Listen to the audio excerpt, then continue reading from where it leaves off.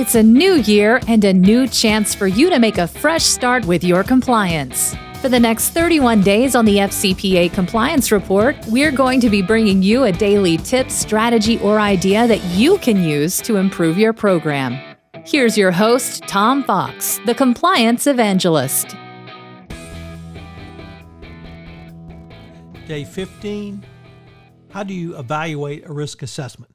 As I promised in yesterday's episode, today I want to take a look at the evaluation of your risk assessment. After you complete a risk assessment, you must then translate it into a risk profile. If your estimate of where your bribery risk is greatest is wrong, it will be an effort to address it.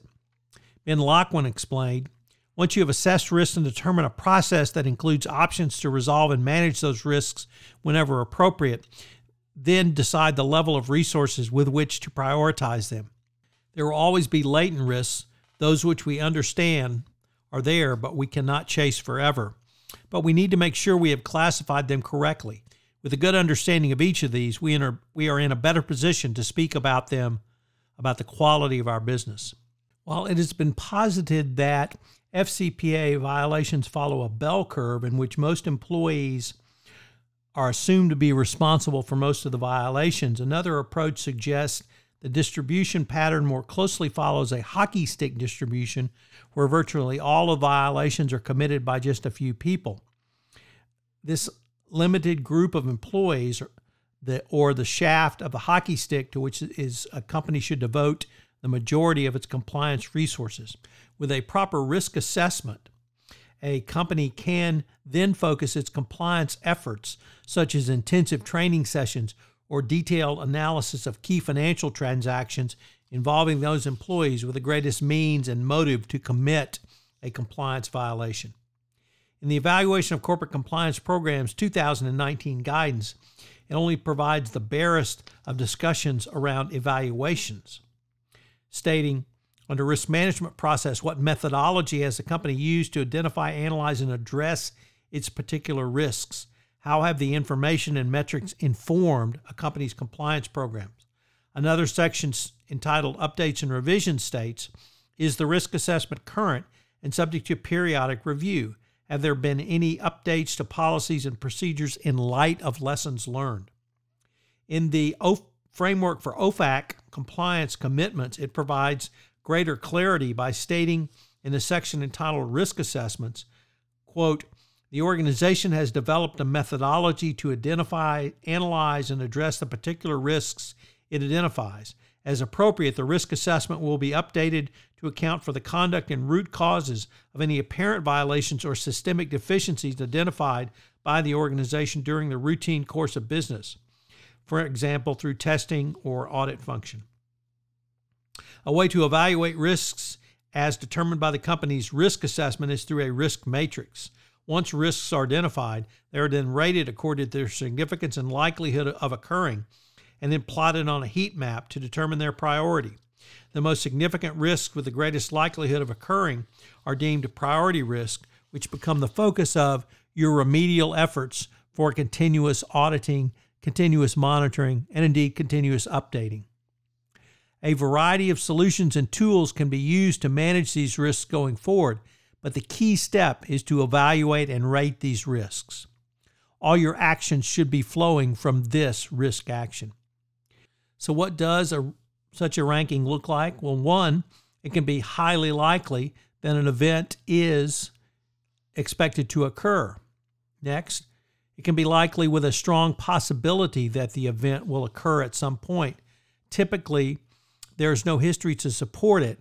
It can be possible, and there is sufficient historical indicia to support it. Finally, an event can be unlikely and not expected only with the slightest possibility that it may occur.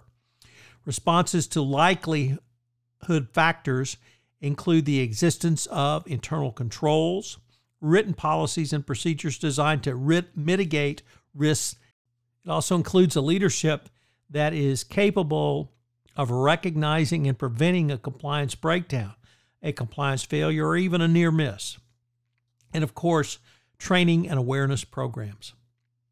The priority rating is the likelihood rating and ratings that reflect the significance of a particular risk universe. It is not the measure of compliance effectiveness or to compare efforts, controls, or programs against peer groups. The most significant risks with the greatest likelihood of occurring are deemed to be your priority risks.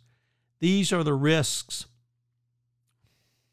you should focus on for your compliance program, as they are the most significant and should mandate, or rather should command, your greatest risk management efforts. You should couple this with auditing and continuous monitoring going forward.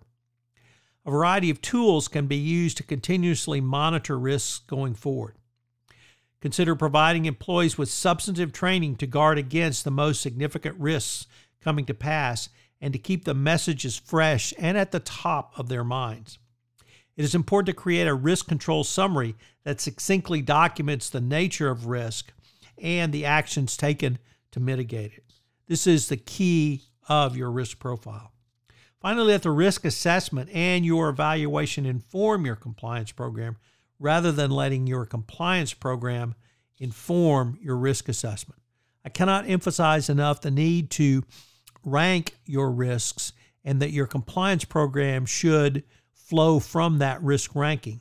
So frankly, just force rank your risks, keep that ranking in front of you. From there, determine what risk mitigation strategies you're going to put in place to manage the risks that you have identified.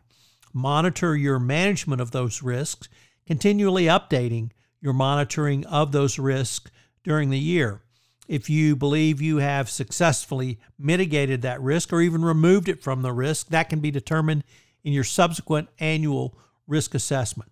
But as a foundational document, you can clearly see the unidimensional continuum of a risk assessment to a risk profile to risk evaluation to information of your risk management strategy, and then your monitoring of the risk management strategy going forward. So what are today's 3 key takeaways? Well, number 1, even after you complete your risk assessment, you must evaluate those risks for your company. For a risk assessment without an evaluation and then work going forward is of no value. Number 2, the DOJ and SEC are looking for a well-reasoned approach on how you evaluate your risks for your company. And 3, create a risk metric, rank your risk, then remediate and monitor throughout the year as appropriate. And then rinse and recycle. Thank you for listening to day 15 of 31 Days to a More Effective Compliance Program.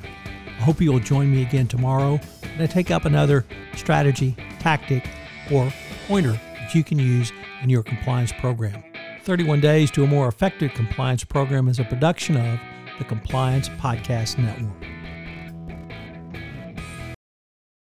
This podcast is a part of the C-Suite Radio Network. For more top business podcasts, visit c-suiteradio.com.